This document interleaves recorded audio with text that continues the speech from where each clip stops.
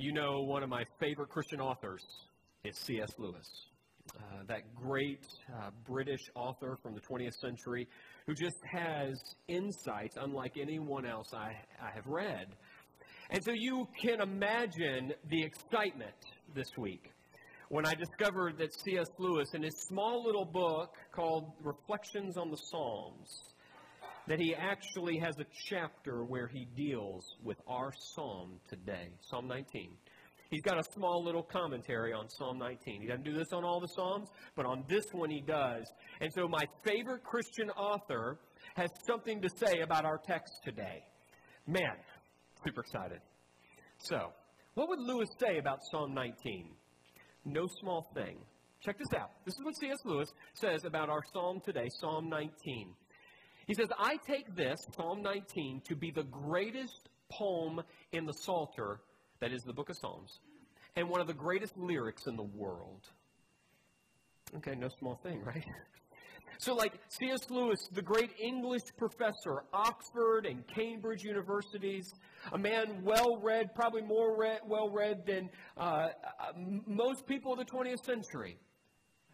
Ancient literature, English literature, and he says Psalm 19 is one of the greatest poems ever written. So buckle up. It's going to take 6 hours to do this. Yeah, we'll get about 3 o'clock when the game comes on. That's about when we'll end, okay? So if we're okay with that. But what a statement. One of the greatest poems ever written. But what we're going to try to do is take the insights from what Lewis calls one of the greatest poems the world's ever seen. We're going to try to take that great poem and just distill it in just a few minutes together. But it's going to have something to tell us about the universe, about ourselves, and about God himself. So we'll jump in. Psalm 19. We'll read the whole thing, and then we'll just walk right through it. There's 3 sections here. We're just going to walk right through it and just gather these insights. And man, it's going to have something to say to you and me right here where we are. Psalm 19, a psalm of David. He starts off, verse 1. The heavens declare the glory of God. The skies proclaim the work of his hands. Day after day they pour forth speech. Night after night they reveal knowledge. They have no speech. They use no words. No sound is heard from them. Yet their voice goes out into all the earth. Their words to the ends of the world. In the heavens he has pitched a tent for the sun. It is like a bridegroom coming out of his chamber, like a champion rejoicing to run his course. It rises at one end of the heavens and makes its circuit to the other. Nothing is deprived of its warmth. The law of the Lord is perfect, refreshing the soul. The statutes of the Lord are trustworthy, making wise the simple. The precepts of the Lord are right, giving joy to the heart. The commands of the Lord are radiant, giving light to the eyes. The fear of the Lord is pure, enduring forever. The decrees of the Lord are firm. All of them are righteous. They are more precious than gold, than much pure gold. They are sweeter than honey from the honeycomb. By them your servant is warned. In keeping them there is great reward. But who can discern their own errors? Forgive my hidden faults. Keep your servant also from willful sins. May they not rule over me. Then I will be blameless, innocent of great transgression. May these words of my mouth, this meditation of my heart, be pleasing in your sight, Lord, my rock and my redeemer. There are 3 sections. This psalm is broken up into 3 sections. And the first section, verses 1 through 6, has a lot to say about creation. But because C.S. Lewis has some commentary on this, each of these sections, I just want to take a look at what Lewis had to say. Just a unique moment we have with Lewis. So take a look at how Lewis describes this first section. He says this. First, he, being David, thinks of the sky. How day after day the pageantry we see there shows us the splendor of its creator. Then he thinks of the sun, the bridal joyfulness of its rising, the unimaginable speed of its daily voyage from east to west, finally of its heat. Not, of course, the mild heats of our climate, but the cloudless, blinding, tyrannous rays hammering the hills, searching every cranny. The key phrase on the hills searching every, the key phrase on which the whole poem depends is There is nothing hid from the heat thereof. It pierces everywhere with its strong, clean ardor. Lewis is picking up on two things that's happening in this front section. I mean, a lot of things, but really two main things. And that is this, that the creation, like the trees and the oceans and the sky and the birds, like the whole creation is declaring that there's a God. There's a God. There is a creator. No one has ever looked at an iPhone and said, wow, like it just popped up. Like here it is. Like it just happened. No one does that. Everyone knows it was designed by someone, somewhere, and built. How much more for our bodies and our world, the complex ecosystems across the planet.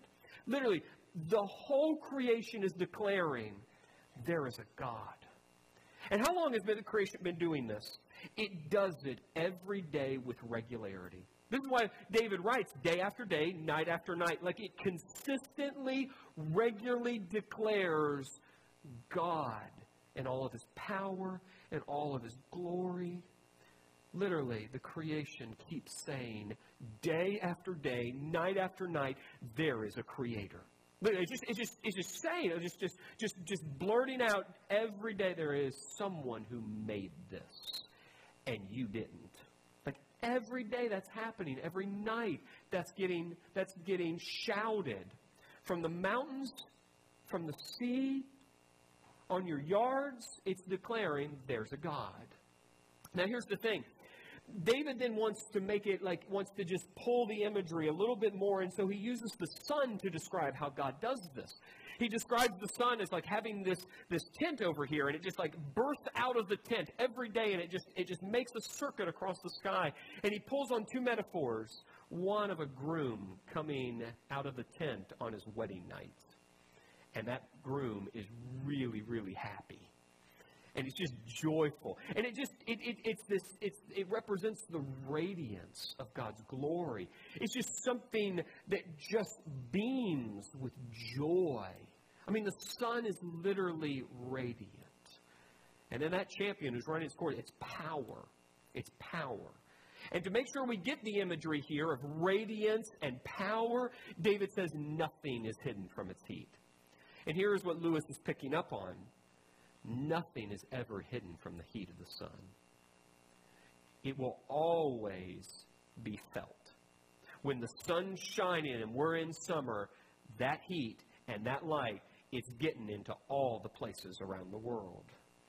And the thing here David wants to make sure we understand is, in the same way that the sun has an impact on all creation, you're not going to hide from it. You can get air conditioning, but you're still not going to hide from the heat. That's the way God's existence works. You're not going to be able to look into creation and one day make an excuse in front of God. I didn't know.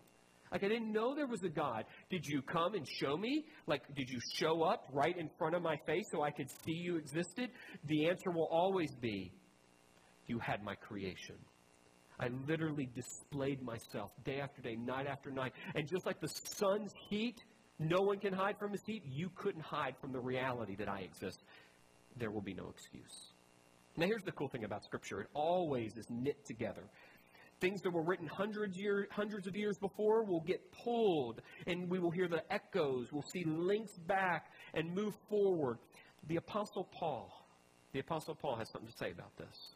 He actually is pulling on, he's echoing the very thing we're hearing in Psalm 19. Paul wrote this. I'm sure this is one of those well-known passages. Romans 1, verse 18 through 20. Here's what Paul wrote. The wrath of God is being revealed from heaven against all the godlessness and wickedness of people. And check this out. Who suppress the truth by their wickedness. Since what may be known about God is plain to them, because God has made it plain to them.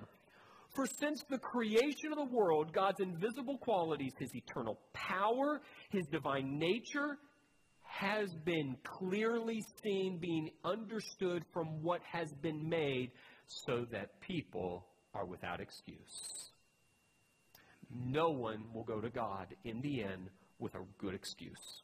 It's not going to happen. Now, we may think we have a good excuse, these things happened bad in my life. This unfortunate event occurred in my childhood. This or this or this. And therefore, because of this, and this, I know there's no God. One day, that excuse will not work because God will say, didn't you see what I made? The answer is yeah. There will be no excuse. There is a God. But the thing about God's revelation is it just doesn't come through nature, right? Like it's not just like we were left with our yards, right? Or the birds, or the dogs and cats. Although I think cats might come from a very different place than God's hand. Maybe I could make it biblical. But so is that God also reveals himself through what theologians for years have called a special revelation. That is his word. It's not something that you just can go out and find or you look and see. It has to come from the outside. This is the revelation of God. And in verse 7, David calls this the law of God. This is God's word, the law of God. Now, the word law probably for you and me immediately drums up the image of the Ten Commandments, right? The law of God, the Ten Commandments. And often those two are together, that the Ten Commandments is the summary of the law. But the Hebrew word here actually means to instruct. So what we're dealing with here is when David writes about the law of God, he's talking about that instruction God gives to human beings, special revelation. You can't just go find it in the ocean. Special revelation God gives, instruction for how to live a right life, particularly in his presence. He calls that the law of God. It's why he comes up with all these other synonyms for it, the precepts, the decrees, the testimonies. These are all God's instruction for how to live. God gives that to us. That's what God gives. That's how he reveals himself. Here's what Lewis has to say about this next section, verse 7 through 11.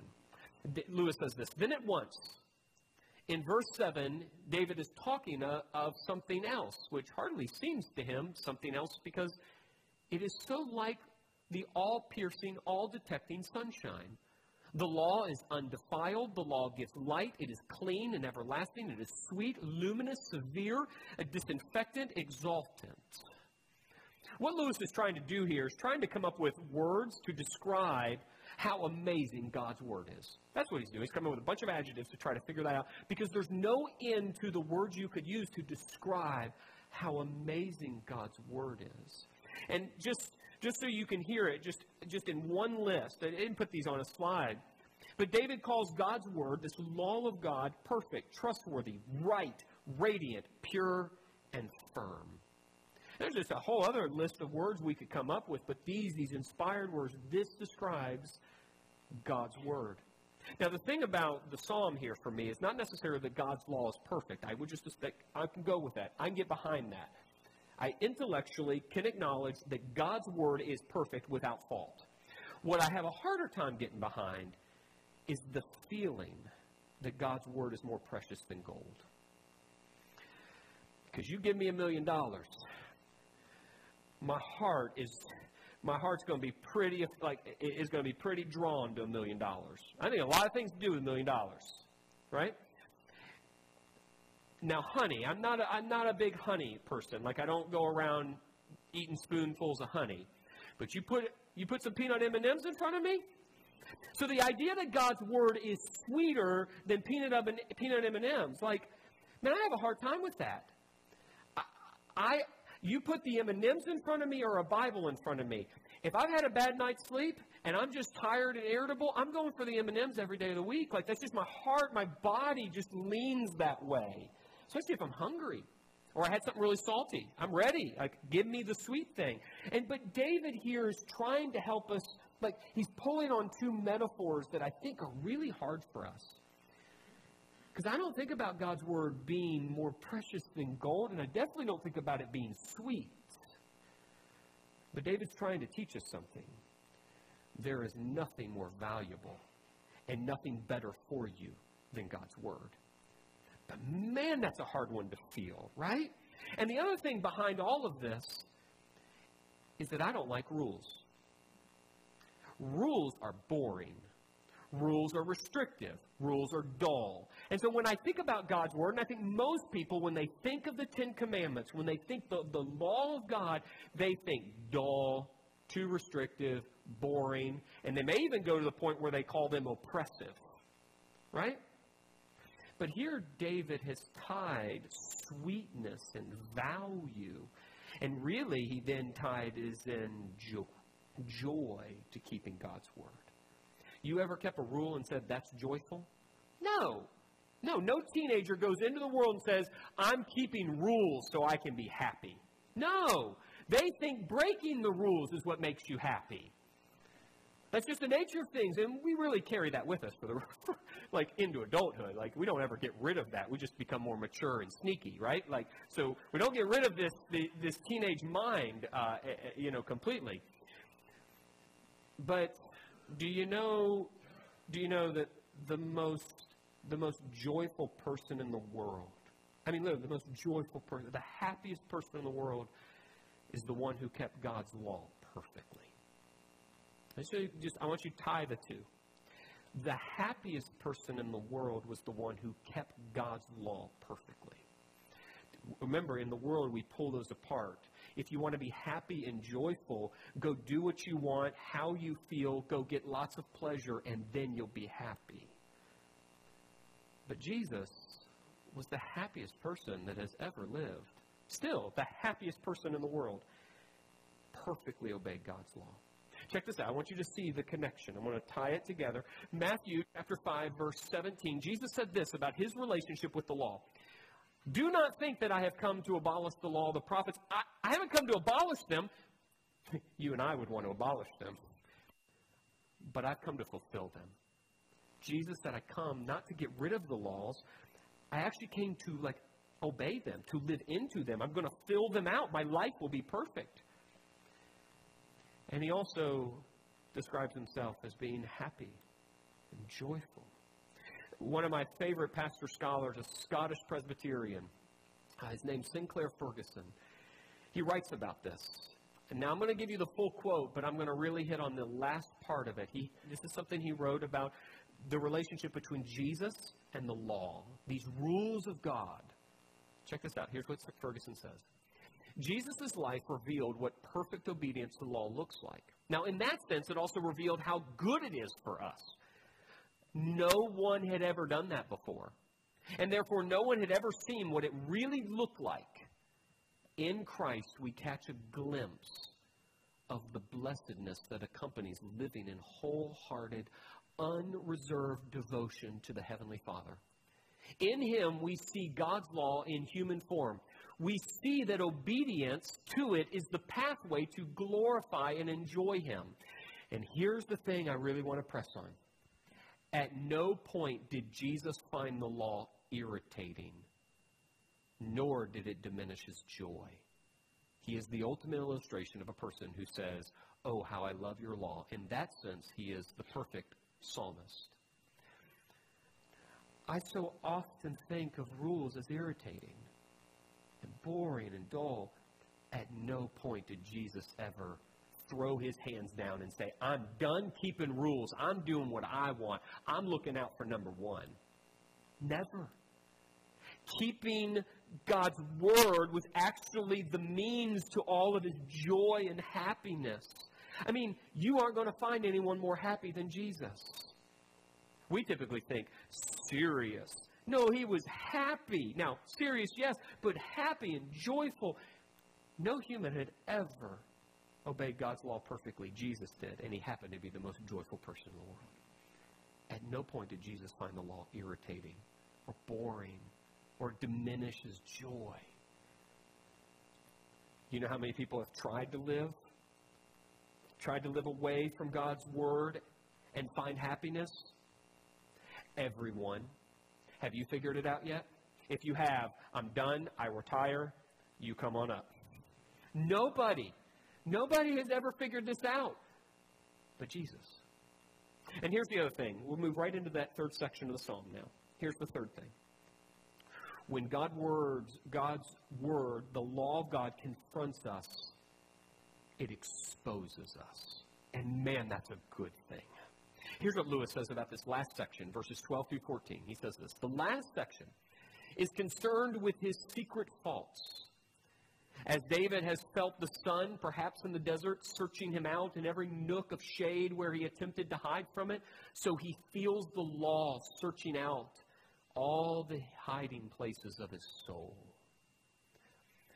And here's the piece that really grabs me, and Lewis picks up on it. It's how he launches the last section. We don't have this on the slide. He says, verse 12 in Psalm 19, but who can discern their own errors? Who can actually figure out right and wrong in their own heart?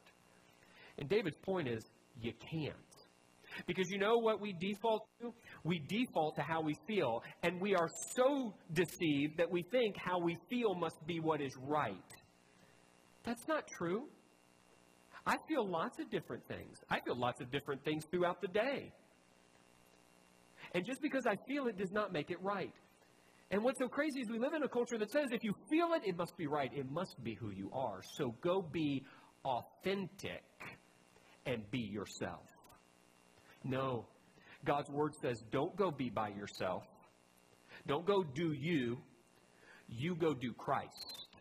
You go be like Jesus. He's the standard. And God's word's going to convict us. Every day I am convicted by God's word. Sometimes I don't want to read the Bible because I would rather not be convicted that day. I'd rather not have any scripture in my head because I want to go do what I want. Let's go back to peanut M&Ms. I guess this is just a therapy session, I think it's what we've turned into. Like, I don't want to hear about gluttony when I'm into my fifth helping of M&Ms. Like, I don't want to hear about gluttony. No. It feels really good. And if I'm watching something I like, man, I will plow through a bag. But man, it feels good. Now, it just so happens that biology always hits me, right? Biology, my body always hits me with reality. But in the moral world, it may take a while for reality to hit you. And for every human being, they will hit reality.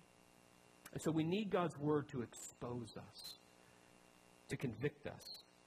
Because every one of us is not as good as we think we are. And we need that. Because we default to how we feel and what we think. And we are quite deceived by our feelings. Okay, so it just so happens that not only is Psalm 19 one of the places where we just grab this, the Hebrew writer says something along these same lines. Check this out. One of the more well-known passages out of the book of Hebrews. The Hebrew writer wrote this, chapter 4, verse 12 through 13. For the word of God is alive and active, sharper than any double-edged sword. It penetrates even to dividing soul and spirit, joints and marrow. It judges the thoughts and attitude of the heart. Nothing in all creation is hidden from God's sight. Everything is uncovered and laid bare before the eyes of him to whom we must give account. Do you hear the echoes of Psalm 19 there? I'm hoping you hear it like I'm hearing it. The Word of God exposes us, and we sure do need it. All right. Psalm 19 says something about what's happening in creation, says something about God's Word, and it says something about us. So let's make some application. Now, I'm driving this application on two questions, and then we'll just pull out of those two questions. Here it is. I think this psalm, if I just pull out, and zoom out, I think it really challenges me, and I think it challenges all of us. What is the foundation of our lives? What is guiding our decisions? I think that's really what we need to think about. Okay? Now, here's the thing. I know the church answer is Jesus or God's Word. And you know that's where I'm going. But why I think this is application, why it gets on the ground where we live, is because we live in a world with access to so much information, so much media, so many advertisements. We literally are being trained to pick any other foundation but the one that is actually firm and stable. We are constantly being told what will make you happy. We're being sold. Do this, you'll be joyful. Pick this, you'll be happy. Go this way, have this relationship, you'll have a good life. Literally, we are constantly being trained on how to live the good life. Just this week, I came across this article in The Atlantic. Check out the headline. What the longest study on human happiness found is the key to a good life.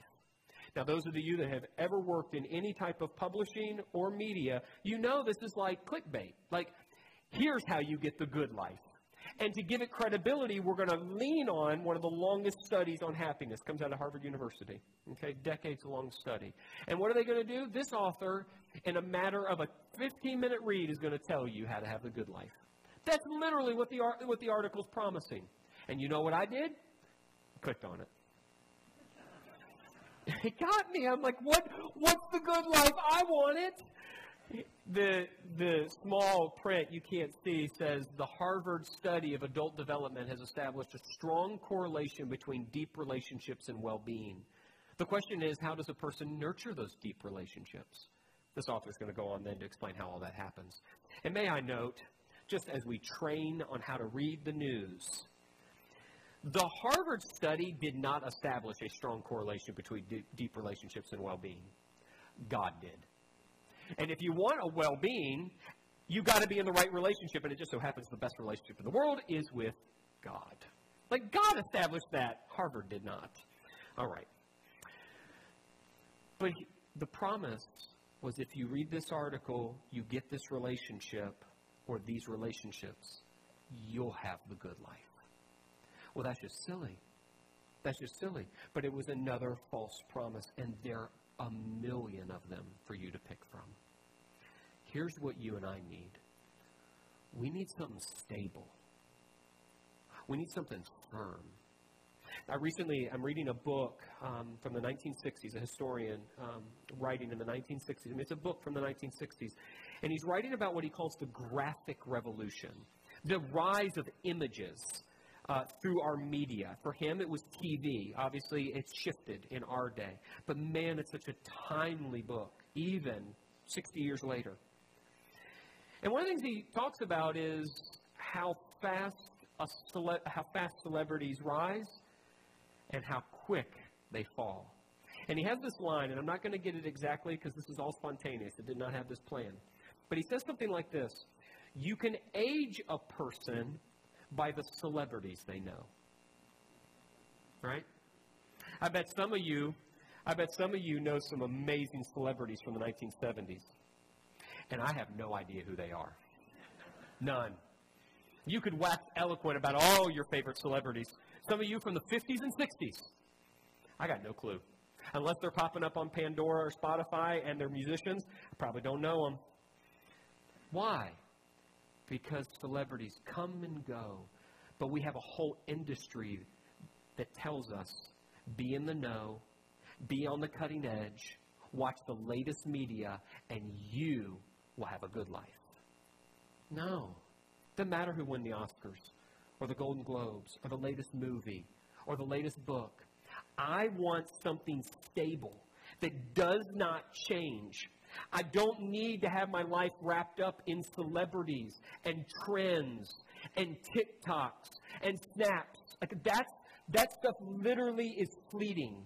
I want stable. I think you do too, if you're honest. John Piper, pastor, scholar, he did an 8-year series to the book of Romans. We're going to rival it with Psalms and Luke and Acts. An 8-year sermon series, and he launches the sermon series with some introduction. And in that introduction, he says something about Romans. I think it applies to the Bible. I've read this quote before. You're going to see it again. But man, it fits right here today. Here's what John Piper had to say about the Bible. He said, I'm not as moved today as I once was by the tyranny of the urgent or the need to respond to every trendy view that blows across the American cultural landscape. I'm well past midlife, and my confidence has grown very deep that the way to be lastingly relevant is to take your stand on old, tried, unshakable truths rather than jumping from pragmatic bandwagon to bandwagon, trying to do the latest thing to make things happen in the church. So I don't feel any need to do that sort of thing anymore. Romans and the Bible is solid. It's durable. It's reliable. It's unshakable. It's old. It's thorough. It fits where I am in my later chapter. That's what I want. And so I'm going to have the Bible. Because that has lasted the centuries. Thousands of years. And it will go with us into eternity. So here's the thing. I'm telling you, I had some really creative ideas for what a next step might look like. I really did. I had a lot of creative ideas. I even included putting sand in baggies, and you took home sand. I was all over the place. But in the end, I thought, really, what's the most practical thing? Just right where we live, and it is this. You and I need God's Word in front of our eyes regularly. You know what's so interesting? Psalm 1. The whole book of Psalms lands on the most practical thing you and I can do. Literally. The Bible has the most practical thing you and I can do. And the whole book of Psalms starts with that most practical thing. So I'm just going to read it. Check this out. Psalm 1 through 3. Blessed. By the way, the Hebrew word for blessed is happy. You could translate it happy.